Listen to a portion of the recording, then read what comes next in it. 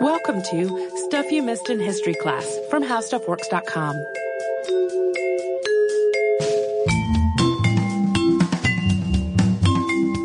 Hello and welcome to the podcast. I'm Tracy V. Wilson. And I'm Holly Fry. This is part 2 of our annual Unearthed tradition. We've got a variety of things in this episode, including some finds from institutions' own collections, some exhumations, some repatriations, and a lot of prehistoric stuff. And then we're going to finish off with some edibles and potables. Those are always favorites. I know. It's like exhumations and edibles are my two favorites. We're going to start with two finds that have nothing to do with each other, except for the fact that they're both women's graves. Researchers have confirmed that the body of a high-ranking 10th century Viking warrior is female.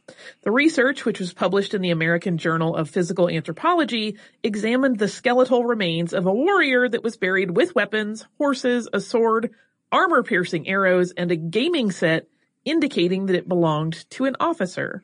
So there were researchers who had previously suspected that this warrior was a woman based on bone morphology. And the research released this year confirmed that suspicion with the skeleton's DNA, which contained no Y chromosome. A couple of caveats, though, on this. One is that there is an increasing body of evidence that the XX means female and XY means male model that most of us learned in elementary school is really oversimplified, and that there is a lot more to sex and gender than the simple presence or absence of a Y chromosome.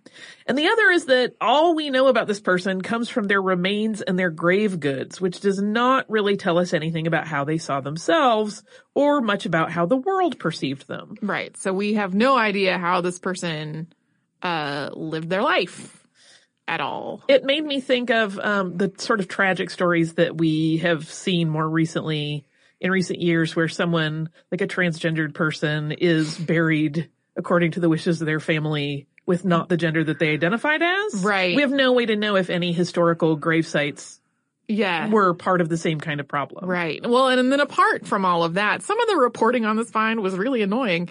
There was a lot of gloating along the lines of proving historians wrong on whether there were female Viking warriors. So first of all, historians were part of this research.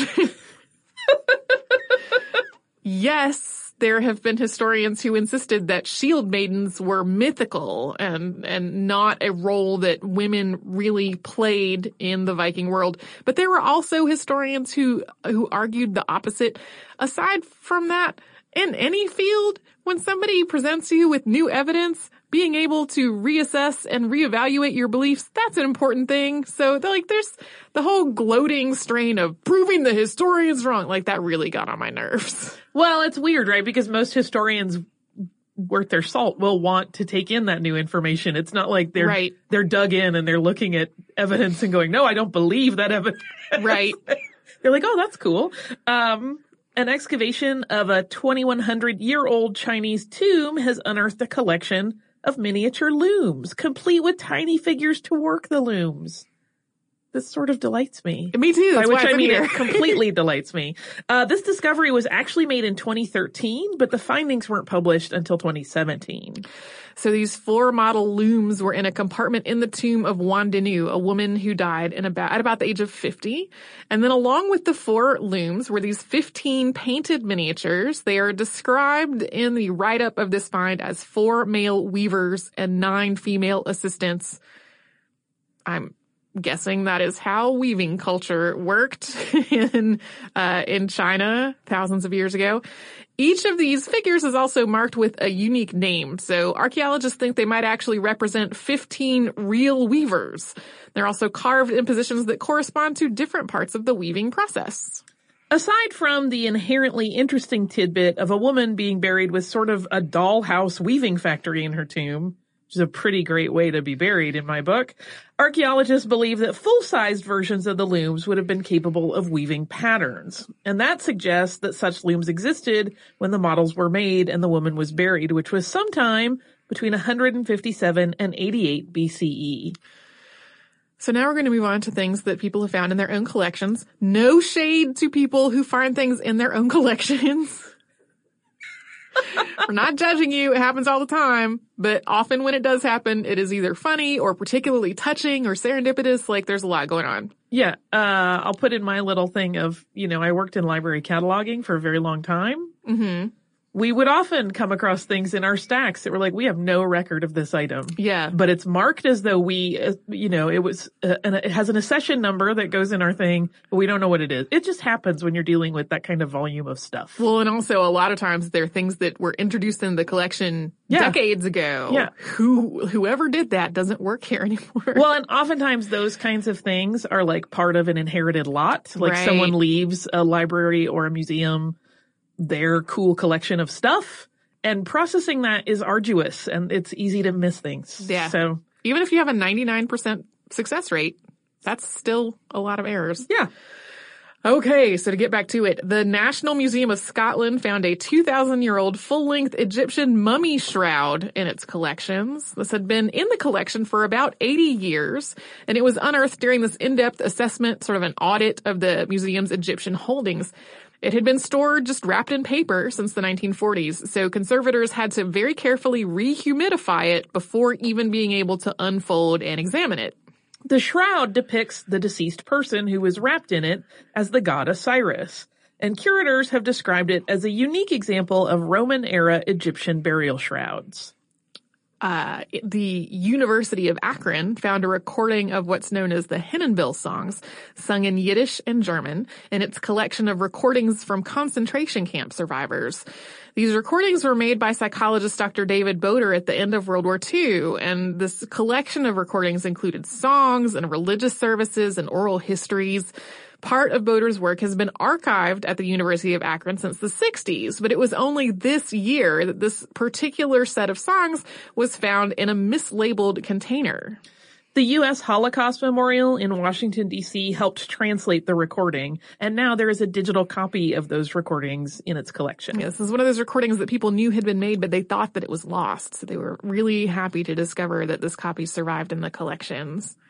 A special collections librarian at the University of Reading in England has found a previously unknown page of a medieval priest's handbook that was printed by William Caxton. This is a really rare find. You don't typically find previously unknown pieces of Caxton's work at this point. It's just too well documented. But in this case, a librarian back in 1820 had pasted the page into another volume to try to stabilize its spine. And then from there, this reinforced volume changed hands a few times before the university eventually bought it from a private collector. Hey, this is not a recommended way to use, to handle print material that dates back to the 1470s. No. I've repaired library books. I've probably done something equally foolish. Because you don't always understand the value of some of the right. Some of the things in your collection that look like trash and really are treasures. Yep. That's probably what happened here. So, not exactly in their own collection, but along the same lines. The reemergence of a lost, kind of in air quotes, play by Edith Wharton made the rounds in May. This play, called Shadow of a Doubt, is one of Wharton's earlier works, and it's her only known finished play. But a lot of headlines that circulated about this made it sound like the play was a lot more lost than it really was.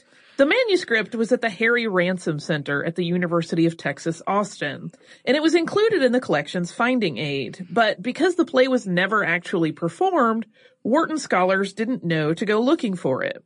It had a scheduled performance in 1901, but that was canceled for reasons that remain unclear. So scholars Mary Chinnery and Laura Rattray made the find after discovering a reference to the play in the New York Times online archive. Once they knew there was a play to go look for, they found it there in the Harry Ransom Center's collection, listed in its finding aid. So the library knew about it. Yep. But scholars hadn't really acknowledged it because they didn't know to. They didn't know to, yeah. Fascinating.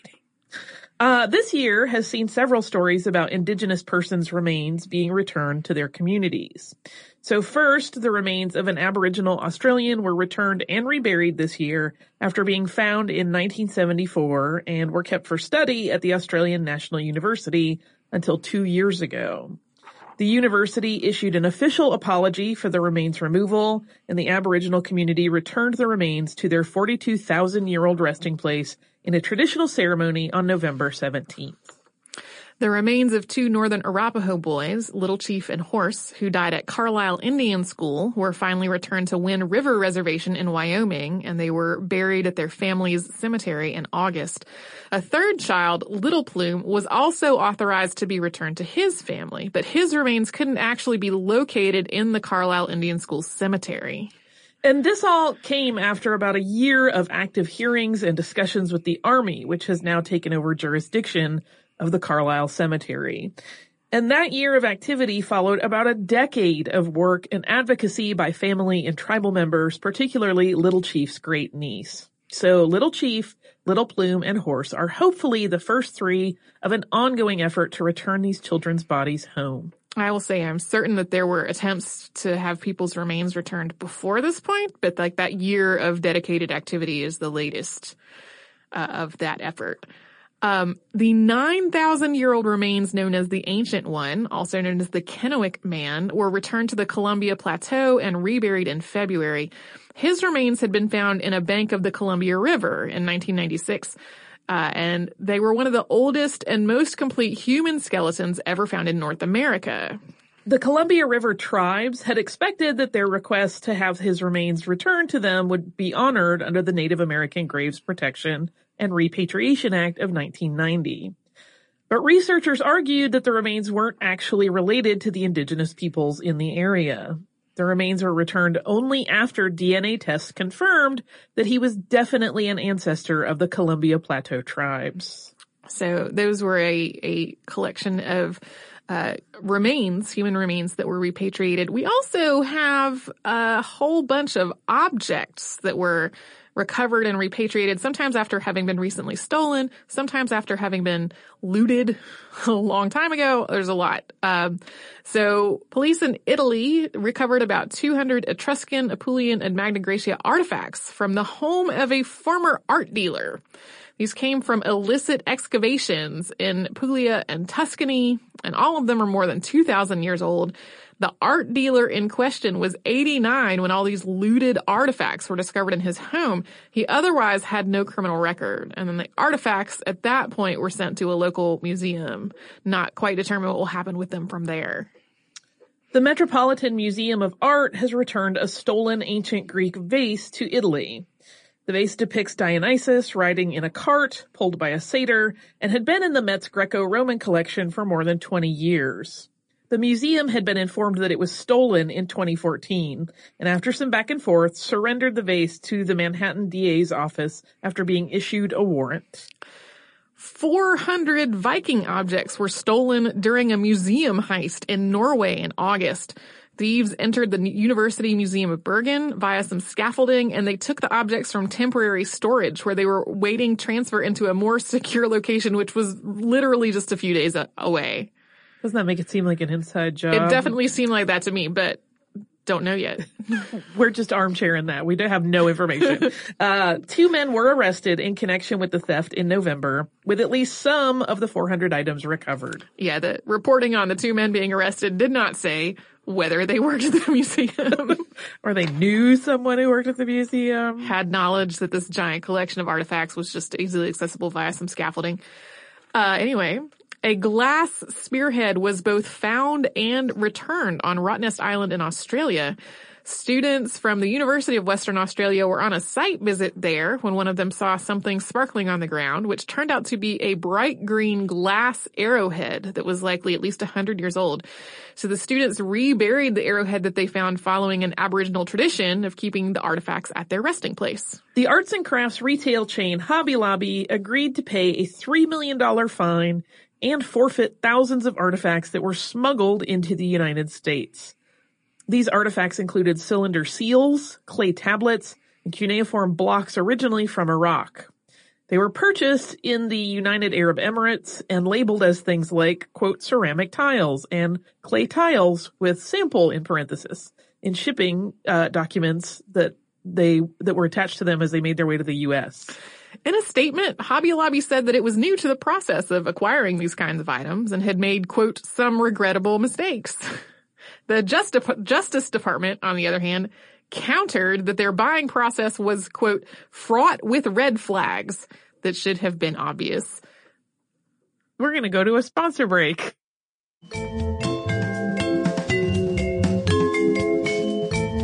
Returning from sponsor break, we're going to spend a little time, just a little time, talking about privies and toilets.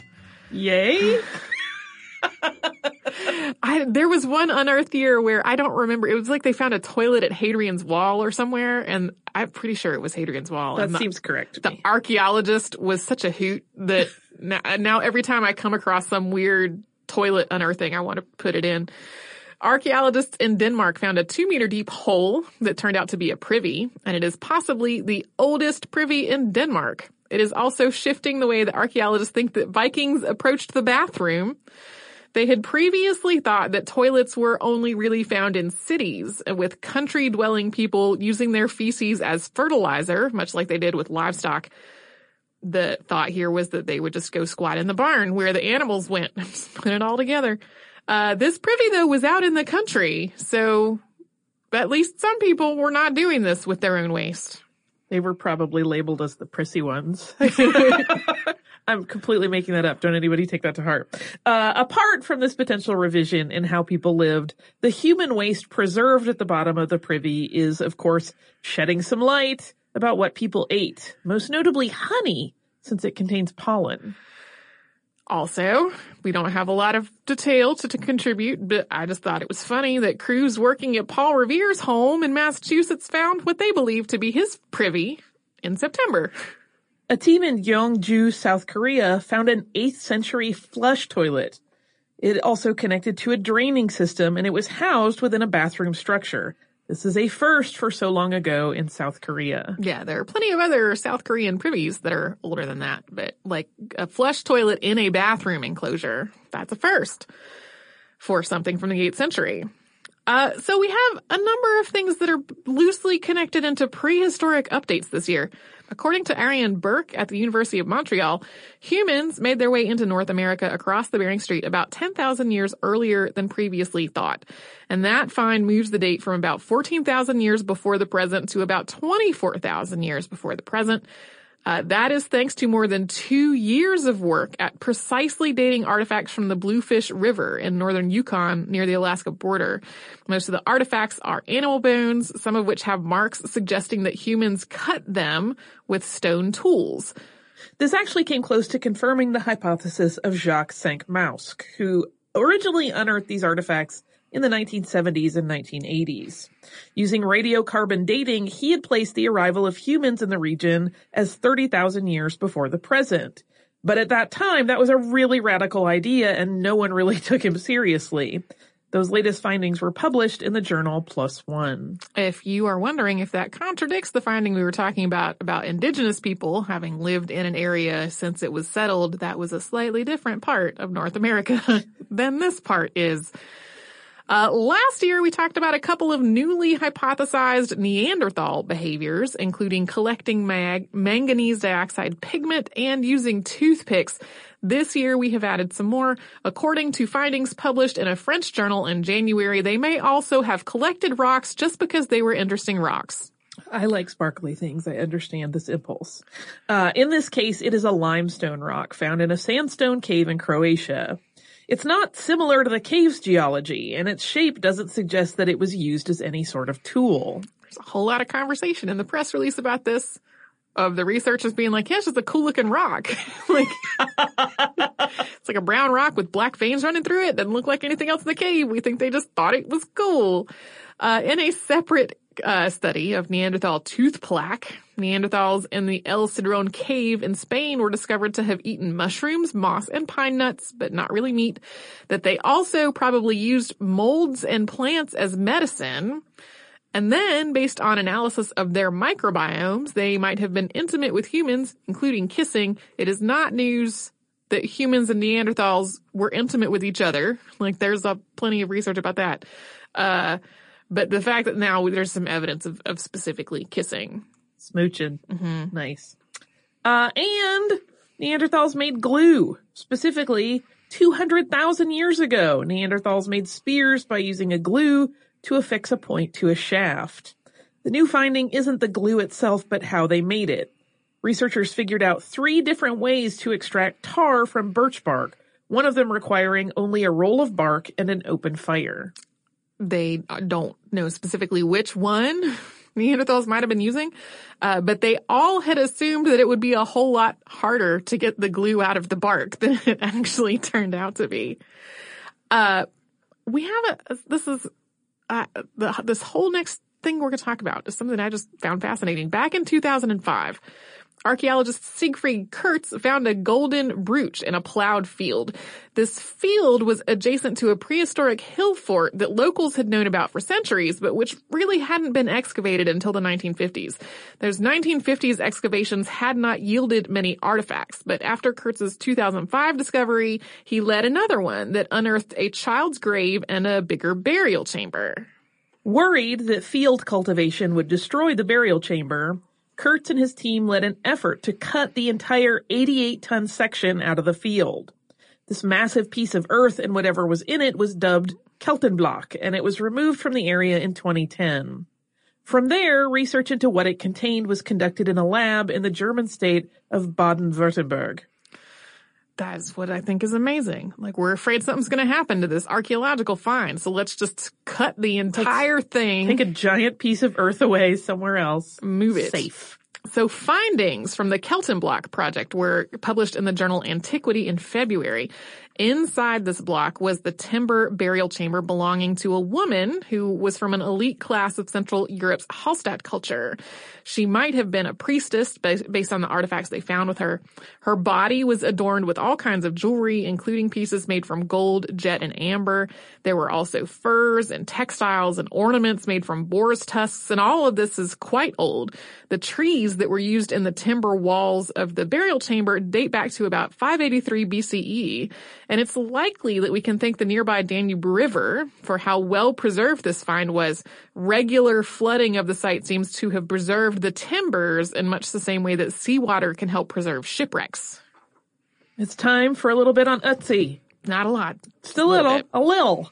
Analysis of Ötzi the Iceman's stomach contents suggests that his last meal was dried goat meat, which oddly researcher Albert Zink described in interviews as bacon. I feel like maybe the bacon talk was to make the internet more interested in it, because bacon is not made of those ingredients. But it is delicious. It is good. People are excited by it. So I can understand. It's a little license to garner some interest in research. Yeah. So, we found a lot of news about ancient Mesoamerica this year. In findings published in February in the Proceedings of the National Academy of Sciences, a team led by University of Arizona archaeologist Takeshi Inomata describes an increasingly clearer understanding of exactly what caused the Maya civilization to collapse in Guatemala. These findings are based on more than a decade of work and 154 radiocarbon dates, and they suggest that the civilization's two major collapses, which are known as the Preclassic and the Classic, followed very similar but highly complex patterns. In the case of both the pre-classic collapse in the 2nd century and the classic collapse in the 9th century, the Maya civilization went through periods of warfare, social instability, and political crisis, all in sometimes overlapping waves, which ultimately led to the fall and desertion of the civilization's urban centers. Also connected to the Maya civilization, a team using light detection and ranging, or LIDAR, has mapped a massive road network connected to the Maya settlement of El Mirador. Researchers have known about these roads since the 1960s, but this is the first comprehensive map of the area. So far, it maps more than 430 square miles of the Mirador Basin, documenting 17 different roads along with canals, corrals, and other structures. To connect this to our previous unearthing, the team is hoping this comprehensive map will help provide a better understanding of exactly why the city of El Mirador declined in the 2nd century. And in Aztec news, researchers have long been trying to pinpoint the cause of a great plague known as the Cocoliztli, which swept through the Aztec world in the mid to late 16th century, so not quite as long ago as the Maya civilization. This pestilence killed about 80% of the population in the years after the arrival of the Spanish. Research published in February points to a unique strain of Salmonella, and there's some suggestion that it may have originated in Europe, but that is extremely preliminary. And now to move from Mesoamerica to farther south into South America, it's really easy to imagine the Amazonian rainforest as this pristine ecosystem that was never really affected by human influence until the modern era, with deforestation a comparatively recent threat.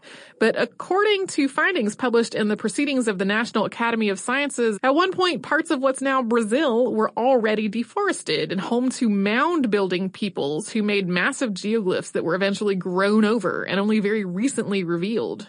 These are huge earthworks. The site examined in the paper spans about 13,000 square kilometers, and it combines both ditches and mounds that were created about 2,000 years ago. And they have found more than 450 of them. There's no indication that they were settlements or defensive structures, so the going hypothesis is that they were for ceremonial or ritual use. It took some effort to figure out whether this area was forested when the mounds were built. It seems like it would have been harder to do it if it were. They basically had to reconstruct the whole history of the vegetation and the periodic fires that swept through the area. It's a little early to draw concrete conclusions, but the evidence suggests that the indigenous people who built these structures were also practicing a form of forestry and vegetation management, carefully shaping the bamboo forests while also creating cultivated forests that had a higher than normal density of more valuable tree species. Apart from these earthworks, a completely different team looking at biodiversity in the Amazon rainforest came to the same basic conclusions. In a study co-authored by the Field Museum, researchers looked at more than 1,000 forest surveys and analyzed them based on their proximity to archaeological sites. They found that there were more domesticated species of trees in parts of the Amazon basin previously believed to have been pristine and untouched by man. Yeah, so the reason that there are so many of these amazing trees, that a lot of them produce fruits and nuts and things like that people use today, is because people literally planted them there on purpose. They didn't just grow there into a lush resource on their own. We've got a couple of discoveries that have been unearthed by nature this year. A 2011 wildfire in the Washakie Wilderness in the Shoshone National Forest in Wyoming unearthed a wealth of artifacts dating back to before the arrival of Europeans in that part of North America. These artifacts were discovered this year, even though the fire happened back in 2011, because that's when the trails through the area were reopened. Although this area was probably used by indigenous peoples at various points for thousands of years, most of these artifacts are 300 to 400 years old. They include bone tools, projectile points, knives, and ceramics. These artifacts connect to the Tukadika people, whose descendants include the Shoshone Bannock and Eastern Shoshone tribes. And the find is giving archaeologists a rare glimpse at such a huge site at such a high elevation. Also unearthed by nature, Hurricane Irma unearthed a log canoe in September, and research that has gone on in the following months have revealed some really contradictory results about this canoe. Basically, somebody saw the canoe there on the beach and went, whoa, this is something important, we should save it. A lot of work has been done on it since then. So there's a 50% chance that the tree that was cut down to make this canoe was felled somewhere between 1640 and 1680. But there's a 37% chance that it came down much later, between 1760 and 1818. So that's a big disparity in when the tree might have been cut down. Plus, there are paint, wire, and nails used in the canoe that suggest that it's more recent than that. So it's possible that the canoe itself was very old and then was used and modified long after its original construction. At this point, though, it's still kind of a mystery. I wonder if it could also be a case where the tree came down and then wasn't used for a long time. That also might work. In somewhat similar news, Tropical Storm Ophelia unearthed Iron Age human remains in coastal Ireland. And we're going to get to some exhumations that people carried out rather than storms after a quick sponsor break.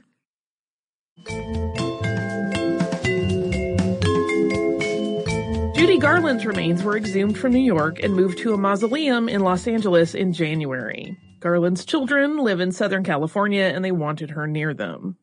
This simultaneously annoyed at least one Garland fan who had bought a plot in her prior resting place of Ferncliff Cemetery to be near her, according to the Ferncliff Cemetery manager. Yeah, that was like, I found several articles that were about the relocation of Judy Garland's remains. And then this one that was like, this one person who literally bought his or her, I don't know, own plot in that cemetery is now irritated that they don't get to be buried near Judy Garland anymore. Sorry, buddy. Yeah. Or lady, I don't know. That seems like a weird bet hedge, but sure. What do I know? So a headless corpse has been exhumed from a lead-lined coffin in a mausoleum near Inverness, Scotland, to try to determine whether it is the body of Simon Fraser, the 11th Lord Lovat. So Lord Lovat was executed in 1747, and although official reports maintain that his body stayed at the Tower of London, there have been claims that he was returned to the Scottish Highlands and laid to rest in Kirkhill. This exhumation has a connection to pop culture. Simon Fraser is, in the fictional world of Outlander books and TV series, the grandfather of James Fraser. That'd be Jamie. I haven't watched it. Well, I'm going to say, I'm not spoiling anything. The most recent season veered into some ridiculousness. I haven't read the books, so I was not prepared for it. But I was like, what is going on now? Anyway, we can have a side podcast that's Tracy's befuddlement with Outlander. Spain's parliament voted to exhume the remains of fascist dictator Francisco Franco and relocate them out of a state-funded mausoleum back in May. I didn't find a report that the exhumation and reinterment had actually been performed, though, just that Parliament had voted on it. This is connected to an overall movement to try to turn that mausoleum site into a memorial for the Spanish Civil War. Along the same theme, in previous editions of Unearthed, we've talked about the exhumations of mass graves from the Spanish Civil War and efforts to identify remains and return them to family members. Much of that had been spearheaded in Catalonia, and on October 27th, Spain ended Catalonian self-rule. With Madrid now controlling the Catalan administration, the organizations working on these efforts have expressed concerns about whether they will be allowed to continue. Yeah, that still seems maybe preliminary. I don't know enough about the political situation in Spain to know how likely it is to continue or not. But it is a thing that is connected to previous episodes that we've talked about and that people are worried about now. And we are going to wrap up this Unearthed year with some edibles and potables and the containers that they go in. In the Comaland region in northern Ghana, one of the artifacts that people have found a whole lot of are these little, often hollow terracotta figurines. Hundreds of these figurines have been excavated in the area over the years, made by an unknown pre-colonial people and dating back more than 1,000 years. So a lot of the research into these figurines has looked at the figures themselves, what they're wearing, what they may represent, what they might indicate about the people who had made and used them. Research published in the Journal of Archaeological Science in March looked instead at what the figurines contained using DNA analysis. They found traces of banana and plantain, pine, and grasses, many of which are not native to Ghana. So the researchers suggest that these figurines had a ritual use, with banana and pine brought into the region through trade with northern Africa. This speaks to the complexity of the society that was using these figurines and its interconnectedness with other parts of the continent. Moving on, Crossrail tends to unearth all kinds of things, which have been making regular appearances in Unearthed since 2013, which is the first time that Holly and I did this as hosts on the show. This time, excavations at the Tottenham Court Road Crossrail site unearthed more than 13,000 condiment jars, many of them quite well preserved and still intact. These would have been used for pickles, jams, mustards, marmalades, and other foodstuffs. These jars and bottles date back to the late 19th and early 20th century, and they were found in a cistern at what had been a Cross and Blackwell factory. Cross and Blackwell has been making condiments and other food products since 1706.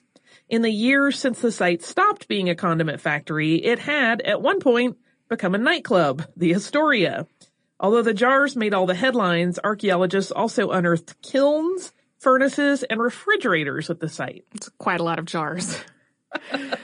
Researchers from Tomsk State University found a 16th century roasted turnip while excavating a house in southwestern Siberia. This house is part of a military settlement that was established in 1594, and this particular house was destroyed in a fire. The turnip was found in a pot, and researchers concluded that it had been stored there after the harvest, so the pot was for storage, not for cooking, and that the heat from the house fire is what baked it within the pot. I don't know why this just makes me giggle. I think because turnip is inherently a funny word. The idea that like weird and catastrophic events actually cooked food by accident. Yep. Also funny. Also found at this site, various imported glassware and a pair of women's knit stockings. Another edible. Research from the Illinois State Archaeological Survey has challenged the assumption that people living along the Mississippi River in Illinois were eating maize thousands of years ago. Previously, researchers thought that maize was grown and eaten in the area as far back as 60 BCE, long before it became a staple around the year 1000. The team did find plenty of corn cobs and kernels and evidence of corn consumption in bones and teeth, but all of this dates back to only the year 1000 or later. This shift comes from a combination of better dating methods and cases of mistaken identity. Using multiple types of mass spectrometry, researchers realized that plant fragments previously identified as corn were not actually corn, and in some cases were some other grass. Because corn is grass. Bless you. Renovation workers in New Jersey found what's probably the largest and oldest Madeira collection in the United States. These were found during a renovation at Liberty Hall Museum. They were hidden behind a plaster and plywood wall that was put up during Prohibition. Staff knew there was a wine cellar hidden back there, but it turned out to be a lot bigger and better stocked than they expected, with more than 50 bottles, some dating back to the 1790s. In other wine news, a team testing residues in a Copper Age storage pot from Italy found evidence of wine. This goes back to about 3000 BCE and is now the oldest evidence of wine in the Italian peninsula. Conservators in Antarctica found an almost edible, in quotes, fruitcake in a building constructed by an 1899 Norwegian expedition. That fruitcake is 106 years old and was probably brought to the building by Robert Falcon Scott's expedition in 1910. The fruitcake was wrapped in paper and stored in a tin, and Lizzie Meek of the Antarctic Heritage Trust described it as looking and smelling edible apart from a slight rancid butter smell. I would just like to question whether anything that smells like rancid butter seems edible. I guess it depends on the strength of your gut microbes. Our last entry is notable not for what was in the vessel, but for what was on it. A team in Turkey claims to have found the oldest smiley face in the world. The smiley face as we know it, with 2 dots for eyes and a swoop of a mouth, has generally been dated back to just the 1960s. But a team excavating a Hittite settlement found a jar dating back to 1700 BCE that has what definitely looks like a smiley face. If it turns out to be legitimate and not a coincidence or a later addition by someone who was trying to be cute, it would be the oldest smiley face in the world. It definitely looks like somebody took their finger and went eye, mouth. But, you know. And then they also wrote keep on trucking underneath it. It says have a nice day on there. Yeah. No. But simultaneously though, like we are trained to see faces and patterns and things. So it's, I'm putting a little grain of salt with this, but at the same time, it does kind of delight me that maybe there is a jar from 1700 BCE. It's got a little smiley face drawn on there with somebody's finger. Yeah. I love it. Hey, do you have listener mail to wrap up Unearthed for this round? I sure do. This is another one. Going back to our Aberfan disaster episode, it is not a particularly sad one though. This is from Anne. Anne says, I was just listening to your podcast on the Aberfan disaster, and it made me think of the Frank slide and baby. This landslide buried half a mining town and is the deadliest slide in Canadian history. Okay, that part is terrible. What makes this one a little interesting is the story of the Frank slide baby, who apparently was thrown from her home and survived the slide because she had landed on a pile of hay that was also thrown by the force of the slide. In addition, this mountain, even before the mining occurred, was considered dangerous by the indigenous population, who mostly stayed away from it, calling it the mountain that walks. As you said, most mining accidents are all the same. This one has a few interesting aspects to it. Maybe one day you can do a show on it. Thanks for all the learning. And thank you, Anne, for that email that has both a sad part and a kind of happy part with the baby. And thank you everyone who has joined us for our Unearthed episodes this year. If you would like to write to us about this or any other podcast or a history podcast at howstuffworks.com, we are all over social media at the username Missed in History. So our Facebook, Twitter, Instagram, Pinterest, those are all Missed in History. You can come to our website, which is missedinhistory.com, and find an archive of all the episodes we have ever done and show notes for all the episodes Holly and I have ever done together that will have a gigantic list of literally not all the 600 and something things, not all the 600 and something pins from our Unearthed Pinterest board, but all of the articles that went into this 2-part podcast will be on there.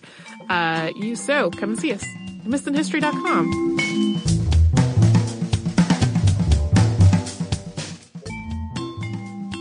For more on this and thousands of other topics, visit howstuffworks.com.